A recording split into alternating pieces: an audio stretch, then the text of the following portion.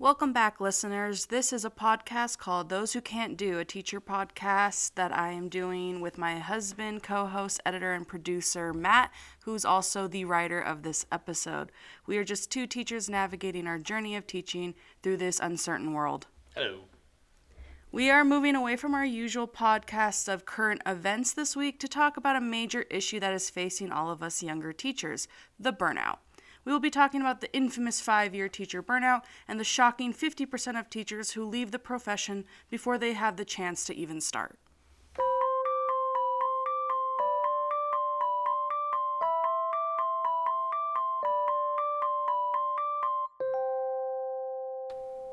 So the statistic that started it all, let's talk about the 50% for a second. Where did it come from and why is it so significant? Okay, this 50% number is kind of pulled together from a whole bunch of different sources, as it turns out. So there was one article that I found that was 1991. This was the first place it showed up. It was an APA psychology article by Barry Farber, and he put the number at 41%, saying that they'll depart in the first 4 years. Okay, that same number got cited later in a study by Ingersoll, which we talked about earlier. Which is when I originally heard the number in college. So I heard that 41% number. When I jumped into college, I was sitting in my classes and they told me 41% are going to leave the field as soon as they started. And this was in a class of about 30 people that were all trying to be teachers. Both studies were looking exclusively at New York public schools only, all right? But I heard this number going to school in California, right? The number allegedly rose in the 2000s and then dipped again with the highest number I could find. Anytime I was doing research was 58% in Chicago and inner city schools. Okay, LA also put the number at around 57. Okay, so they're around that same number. So 58% of teachers left inner city schools in their first 5 years in Chicago. Okay, there was also a 2019 blog. So this last year, 2019.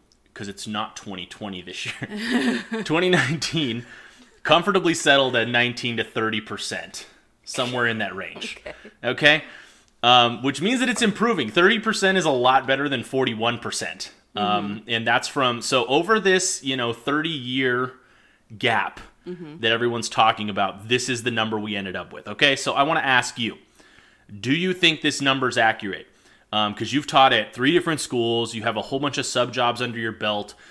You've seen every part of every district that you possibly could at this point in your teaching career. You've done it, right? So do you think that number is accurate? Can you put it at 30%? You're saying 30% of young teachers will depart the field. Yes, because I've been part of that 30%. Yeah. I left and came back. I've also seen, someone in our cohort who we were super close with when we graduated, leave before even starting. I've seen the burnout in the eyes of Well, come on, teachers. let's talk about our cohort in that we had, I want to say there was 30 people in that original room, and we left that program with about 7. So where did all those people go? So I mean, when for we real. were, that 2.5, 3 year process. Yeah. When so we kind of have a very unique going and learning, teaching, all that. We did a joint program where we did our bachelor's and this was in our university. Yeah, we did our bachelor's and our credential at the same time. So it was a 5-year program to get both. And so you start focusing on the teaching part 2 or 3 years towards the end. And yeah, we did start, there was a whole Facebook group. Do you remember that we Yes. came together as our support group, and there was about 30 of us. And yeah, we had maybe They just weeded down. 10, maybe, yeah, of us that ended up quitting. And we had a really strong group of friends, 5 of us, and then one of them, he decided to take an extra year, and then another one, she decided she was done and she quit after she graduated. Didn't even bother going in because she didn't feel like she could do it, or she didn't feel like it was for her. And so yeah, I believe the 30%, 100%.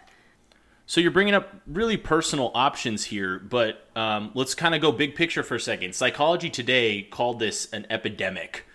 And according to Ingersoll's report, 41% is more than an epidemic. Like, we're sitting in the middle of a pandemic right now, an infectious disease, and this number for teachers is higher than that infectious disease rate.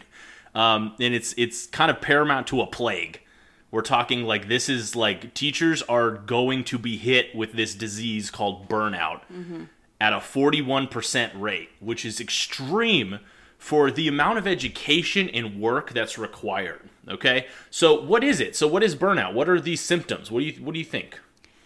Okay, I think you go into teaching very optimistically.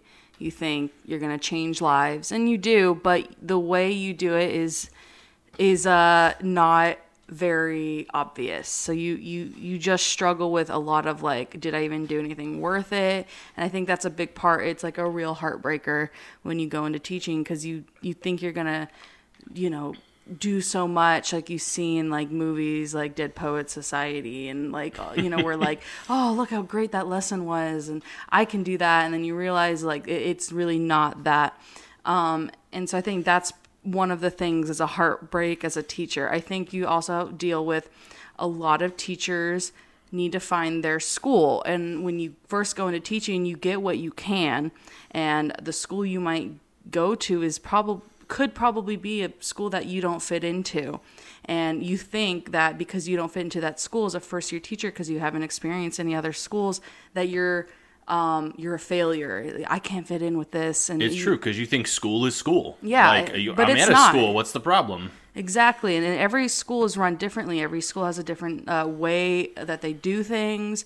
Every school has a different way that they have different administration, different ways that they discipline children, and you don't always fit with that way, and so you think as a first year teacher with your first teaching job that if you don't fit with that school, then you're doing something wrong, and you take it very personally, and you think you're the problem, when that's not always the case. I also think that you're developing new lessons, and when you develop a new lesson, you're going to see all the things that went wrong with that lesson. Well, and not only that, everyone's going to tell you what you did wrong. Oh, yeah, everything. And if it doesn't work out, you're like, oh, I suck at this. And so, and when you go a few years in, you can edit those lessons and make them like perfect or near perfect.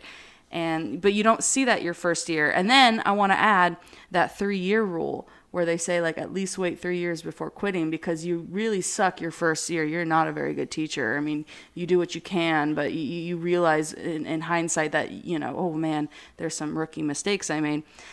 Your second year is worse, because you think I have a handle on it because I got a year under my belt, but it's actually like you don't have a handle on it. It's not till your third year or after your third year that you actually understand it. So these, I think, are some of the symptoms. Well, and it's interesting you bring that up, because you get told that all the way through your education, coming to be a teacher is kind of this learning curve where everyone keeps telling you all of this information. They keep showing it to you. But then you have to live it. You have to live it to figure out whether or not you're going to be able to actually cope with it and work with it, right? Yeah, just imagine saying, like, you're going to fail your first year, have fun, and then you have to actually go and fail your first year. Yeah, like, and people wouldn't have paid 5 cents to hear my first year of any kind of teaching, anything. Like, I probably had one decent lesson my first year of teaching, and everything else I did was pretty garbage. That has been completely thrown out. Well, and you're told all these classroom management techniques, and you have to learn what yours are. And you can't, because they, some people are like, don't ever be nice. Don't ever be nice for your first 6 weeks. Yeah. Whatever you do, don't smile at the student. And no, like, I am so friendly in the classroom. I have to be joking from day one. Otherwise, I'm gonna go crazy. And I tried it. I kind of do that opposite approach where, like, I can be a little bit fun, but I have to reserve my funness, I think, for me personally, and I have to wait till towards the end of the year. Otherwise, I need to maintain that, like, That's exactly it. That, not harship, but like, oh, okay, she's very serious. She can have fun, but I know my line, and so it's like the opposite, because we're different teachers. We're getting a little into pedagogy here, but let's talk. We've obviously experienced these symptoms, right? Yeah. We've been here 5 years in. I think I've told you multiple times, I'm ready to quit. I'm going to walk away. And you've had this conversation with me, okay? But this is pretty normal. So let's talk for a second, kind of moving forward. All right. All right. So we're talking about. Let's talk about if we're talking 30 to 50% of Yes. teachers who quit within 5 years. Are there other jobs that actually have a similar number? Okay. So yeah, I mean, there's some stats we could look at here. So Well, okay, come on, because like we've got people who are in like oil rigs and doing windmill tech and like heck, doctors who are working 12-hour shifts. Like we Yes. cannot be the highest number. and we are. No, we're unfortunately, not. because doctors No. experience a 41% burnout rate. Well, so Okay, they're near us. which is okay. 41% report symptoms, but they don't leave the field. Oh. They report symptoms of burnout, and the field kind of allows them to cope. So only 10% leaves the field. And the highest country that leaves is Greece in the world. So Greece has 29% of doctors leaving in their first 5 years. All the other doctors across the world, it's around 10%. And that's talking everywhere. That's India, China, America, across the nations. It is what it is. Lawyers report a 28% burnout, as in they're experiencing symptoms, but again, only 10% leave the field. So this is interesting because teachers report a 41% burnout and 41% leave, which means they're leaving no matter what. If they experience symptoms of burnout, they are out. There's no like recovering, which is interesting to say because other fields kind of have recovery, okay? But check this out. There's only one profession that I was able to find worldwide that has the same burnout rate as teachers this year. Okay, so listen to this. It is factory workers in China Shut up. is the only profession in the world right now that has the same burnout rate as teachers in America. It's the only one. And they were at 38%. face. I'll also say this. What This is their report- lower? It's Sorry. 38%, not even 41%. I shouted in my microphone. They were lower than us. They're lower. On top of that, this report was done during coronavirus. So factory workers in Wuhan, China were the sorry. only profession that sorry. statistically left the field of teaching at the same rate as teachers. I'm sorry. I'm shouting in my microphone. I can't 41%. handle this number right now. And that 38% was reported in February, and it's not even as high as us. It's not even close. So we gotta face the fact that this is All right, a major I'ma head issue. out. I'm done. This is a major night. issue in that was the only reported field that had the same burnout rate. But get this, that was reported in February. I looked it up, No. and China's government has already put stipulations in place to lower that number. No. They already implemented it and gave them reasons to stay on as factory workers there. They've already fixed it. You're really selling the teacher This has profession. been 30 years that we've sat at this number of burnout for teachers and nothing's happened. We're still here. I mean, okay, so yeah, we got it down to 19 to 30%. We got it a little bit lower in America, right? By 10%, right? So Okay. we are technically lower now than factory workers in China during the coronavirus pandemic. Okay? But that's just that's absurd to me that would be what it is. So what are your thoughts on this? I think that you're talking about factory workers who, from my understanding, are making pennies an hour. That's what we're With told. really, yeah. So again, I don't know for sure, but this is what I hear. Pennies an hour. They have unsafe working No, conditions, it's and the often hours are cited. long. It's often cited Way as like longer. a human rights violation. Yeah.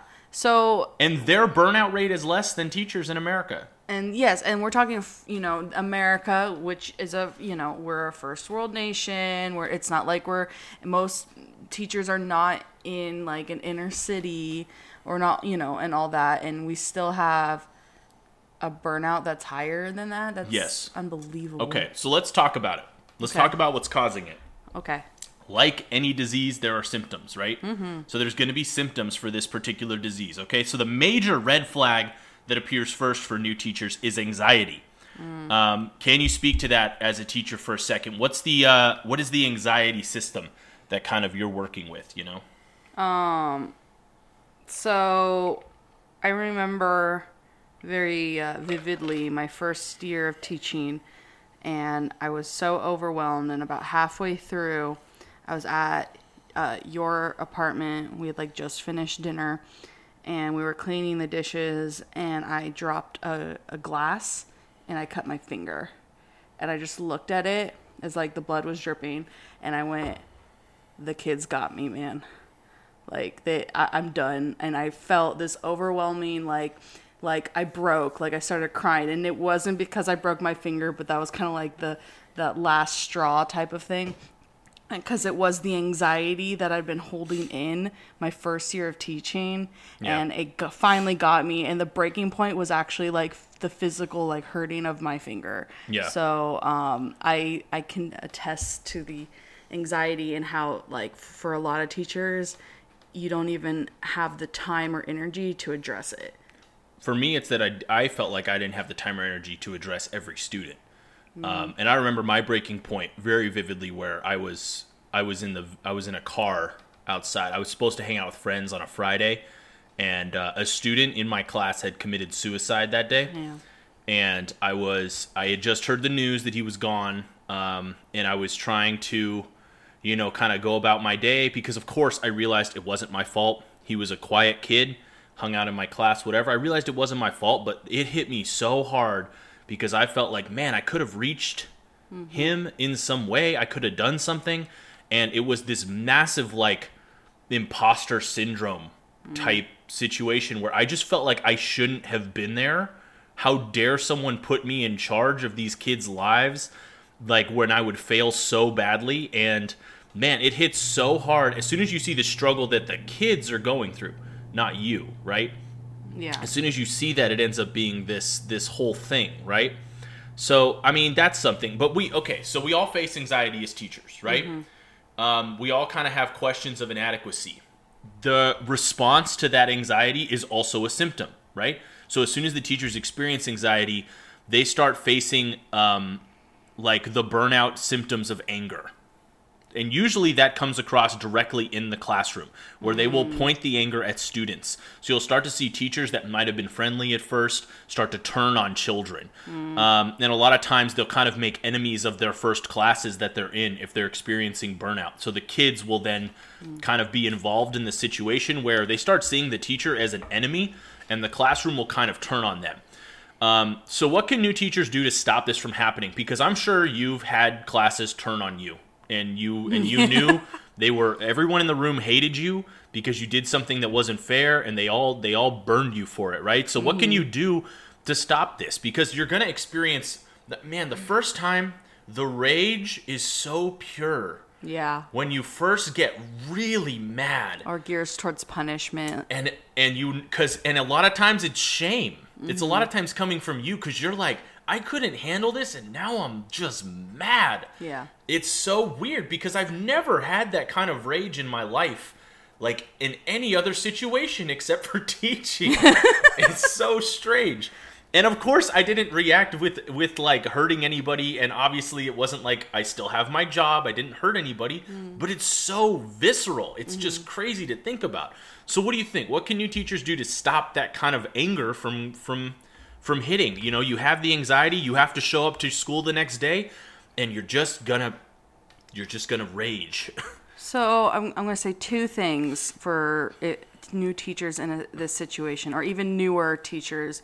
One, it is okay to take a mental health day. We feel like we're not allowed to, and we feel like it's too much work. And it is a lot of work because you have to make sub-plans. But it's okay, and I strongly encourage, when you feel like you're having a breaking point, take like a Wednesday off. Give yourself a midweek break, and just sleep in and relax and watch TV all day and just chill, and then come back and you're going to feel a little bit better. And then my second piece of advice is, it's okay to have days in the classroom where you say, today is like a catch-up day where you're gonna just work on your assignments with yourself or with your group or whatever, and I'm gonna sit at the computer and I'm going to just chill, or I'm gonna catch up, or even I'm gonna kind of hang out with the kids to kind of just, get to know them and help them out in that way, and I'm not going to make any lesson plans that day. So those are my 2 pieces of advice, and it's okay 100% to do these, and it's okay to 100% to do these your first year of teaching. I think that one of the big things for me is it's okay to talk to your students. It's okay to talk to them and let them know stuff's bad. Don't open up and cry in the classroom. Don't get emotional. Although you know what, a lot of teachers have done that. I have. And just broken down crying at their desk. I don't recommend it. Yeah, some people do it, but I'm just saying, like, it's okay to be like, look, guys, this is a bad one. We have bad days. Help me out here. Like, let's work together to move forward and do this. And I think that a lot of times, because I'll do this to this day. The other thing is, a lot of teachers approach when they're in front of the class like it's a show. Mm-hmm. And if they go off script or lose their lines, they think that it's unrecoverable, and, because the kids show don't know the difference. Yeah, and there's this kind of show must go on mentality. Mm-hmm. And, the anger can fit into the show in some kind of ways, but there's also this whole side of it that it doesn't have to be a show. You can cool down and just kind of, veg with the students and make sure that they're advancing the way you want them to on a one-on-one level. Like, it's okay to just have a conversation and chill for a second. Yeah. Just take a note. And if everyone, if the class is quickly turning on you, I was told, do one thing that's simple with the whole class. Get everyone to do something together. And, I always have all the students stand up and stretch, and then everybody sit back down. If I'm losing control, I'm just like, everybody stand up and stretch, because no one's going to say no to it. Everyone's willing to have that break. Mm-hmm. You just stand up, you have all the students stretch, and then have everybody sit back down. And boom, everybody's listened to you for one thing. And you have some little level of control. Then you give them the next thing to do and the next thing to do. And you can kind of bring the classroom back, right? Mm-hmm. So the rest of this fatiguing burnout process, quote unquote, is pretty normal from here. Mm-hmm. And at this point, if the teachers have already faced these 2 items, they're going to start down social withdrawal, depression, insomnia, fear and panic episodes, etc. Mm-hmm. So let's talk for a second about exterior factors, though, because we can say, get control of your class, don't get mad at them, whatever, we can say all that, but there's things that teachers can't control that are happening on campus. So how do you think schools and their support of new teachers affect their growth? Let's talk for a second about new teacher. You've already talked a little, take advantage of the mental health days. But let's talk for a second about what schools need to do as kind of a new teacher situation. You get a brand new teacher in your school. What's the best thing that you could do to kind of help them get situated and help them get moving? I think you really need to have schools embrace like a mentorship program where you have a very, a veteran teacher who you can always go to for help and who's willing to help you. So obviously you don't want to tell anyone to do this. You want pure volunteers. I know if you're nationally board certified, they usually turn to you. So getting that mentorship program. Also, the schools need to be supporting you as a teacher, and if they're going to not take your side in a disciplinary action, there better be like a reason, like, there's really not, I don't see many, they need to support you. And unless you're sending kids out like left and right for no real reason. But assuming that you're sending kids out for legitimate reasons, the school needs to support you and have some kind of, I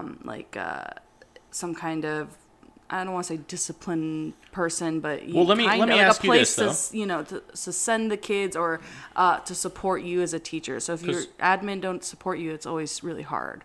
It's true. Let me ask you this, though, okay? Because if the teacher ends up in that situation, if they're in burnout, like if they're truly experiencing it, they're going to have anger anytime they receive advice, because that advice will start sounding like criticism. Yeah. And that criticism leads to rejection. They'll start rejecting everything about it. As far as their new teacher burnout, they'll just quit. Yeah. Right? and they'll want to walk away from the situation, whatever it is. And so, having those disciplinary sections in place, how to handle particularly bad students, or how to get kind of the class back on your side.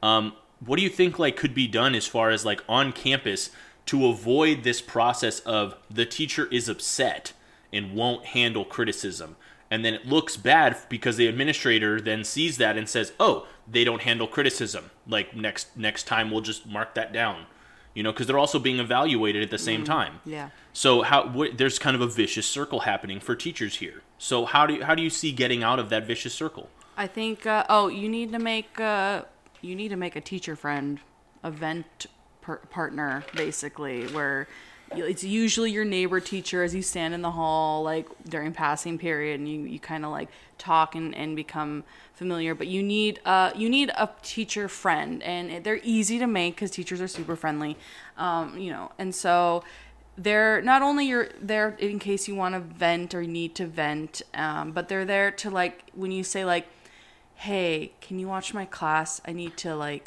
go to the bathroom for a minute or something. And that way you can have you can, go recompose yourself or whatever. So for sure become, even if you can't become super friendly, I know your first year, you can't, become best friends necessarily, but having a partner or a friend on campus that's a teacher who at the very least you can say can you please just watch my class, or can you please help me, or can you please take this kid into your classroom? Yeah. Whatever you need. So a buddy system. You need a buddy. That I think that has got me through my first or year peer of mentors just straight up through that system. Peer mentors that's can what help I was saying, as well. A mentor program at your school is very well, important. and that's so interesting to say that, because there are teachers that come into the teaching field and don't have any of these struggles. They'll struggle with all the normal stuff, right? But they'll come in swinging in a different kind of way than other people, right?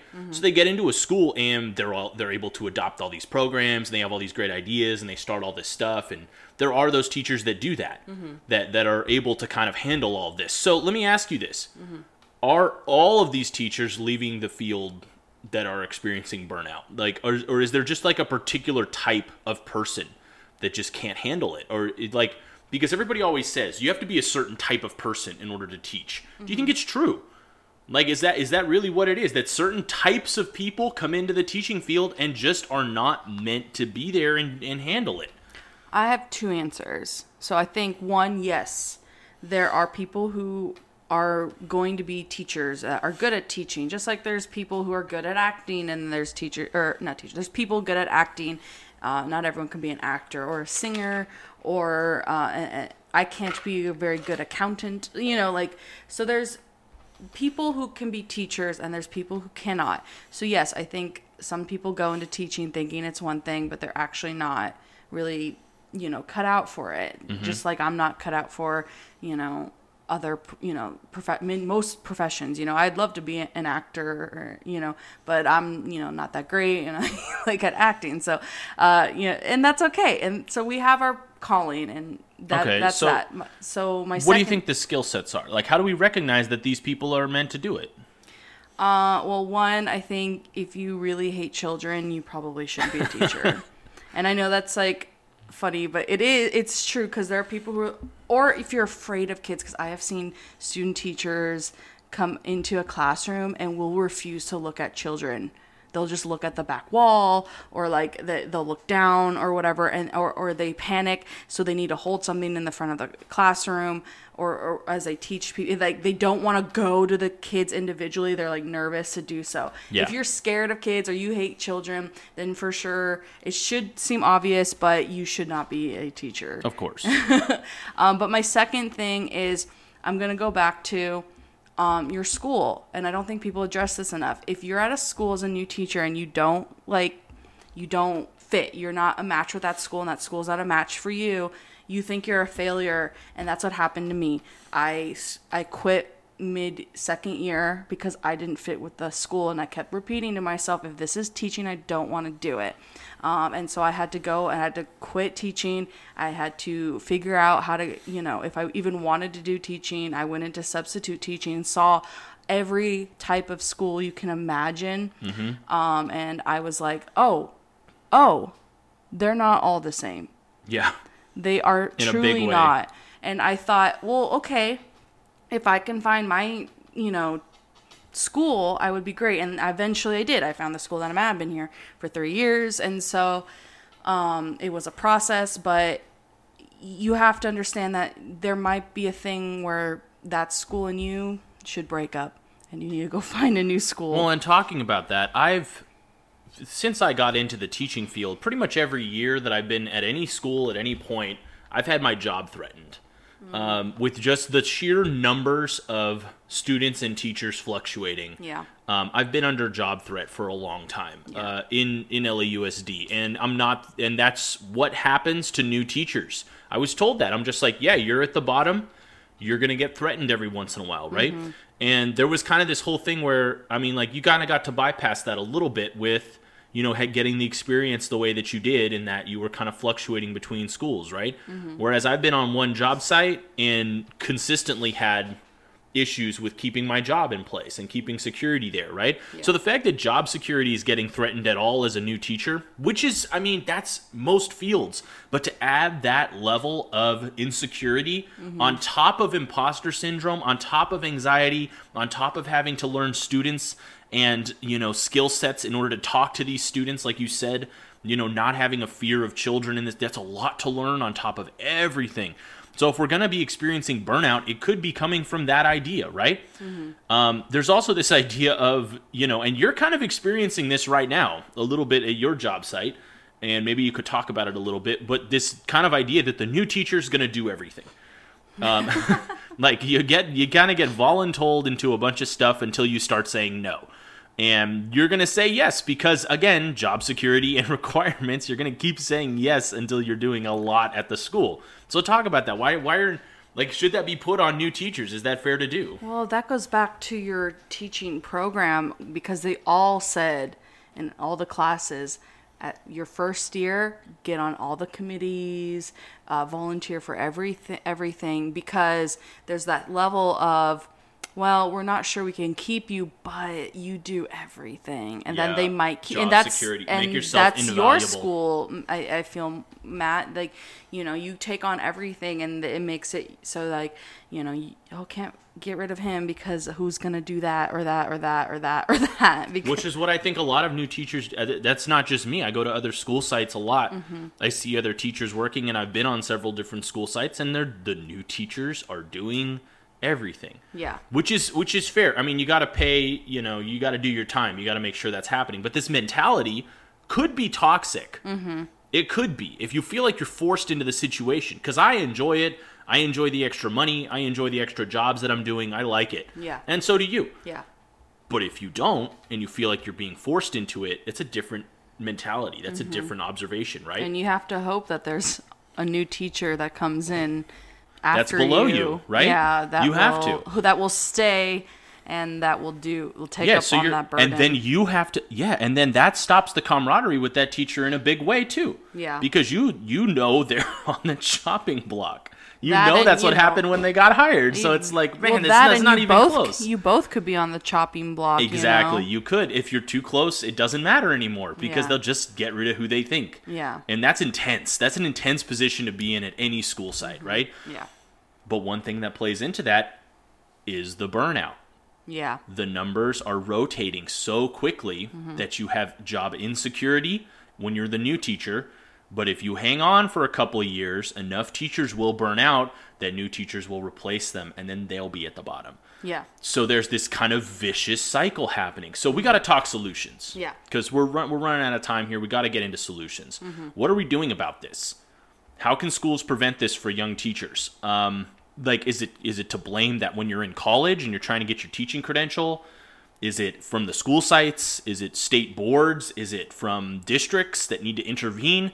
What's the shortfall happening? Or is it just that people are going to keep thinking they can do this job and they can't do this job? What kind of solutions could you see happening? Well, I'm kind of torn with what I'm about to say, but we allow the teachers who have been there the longest, the most secure job security, and The best classroom line. So they get to pick the advanced classes or the honors classes, despite the fact that maybe someone who came in a few years after them might be a better solution or better teacher or to that line, you know? And so it's hard when you're a new teacher, you come into a school and it's a low socioeconomic, you know, kind of race division of a school, and you're told as a sweet young teacher, you need to take the hardest line, the hardest group of kids, and you don't get any honors classes, you don't get any of the advanced kids, so you get the worst behaved kids, the lowest scoring kids, the lowest comprehension kids. I think we've all taught that line of 2 EL, 2 electives, and then one English class, and then an intervention. We've all had that class line.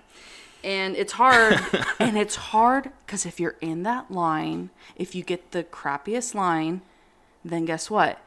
If you do a good job, do you move up to a better line, or do they keep you there? They keep you there. Exactly. So you have to do a decent enough job to stay on the campus, but not too good of a job to keep the line. Yeah. And that is some, you know, terrible, terrible, terrible reality. Well, and it's, so to feel like you're stuck in that, to know that there's like, oh, maybe next year I'll get an honors. Nope.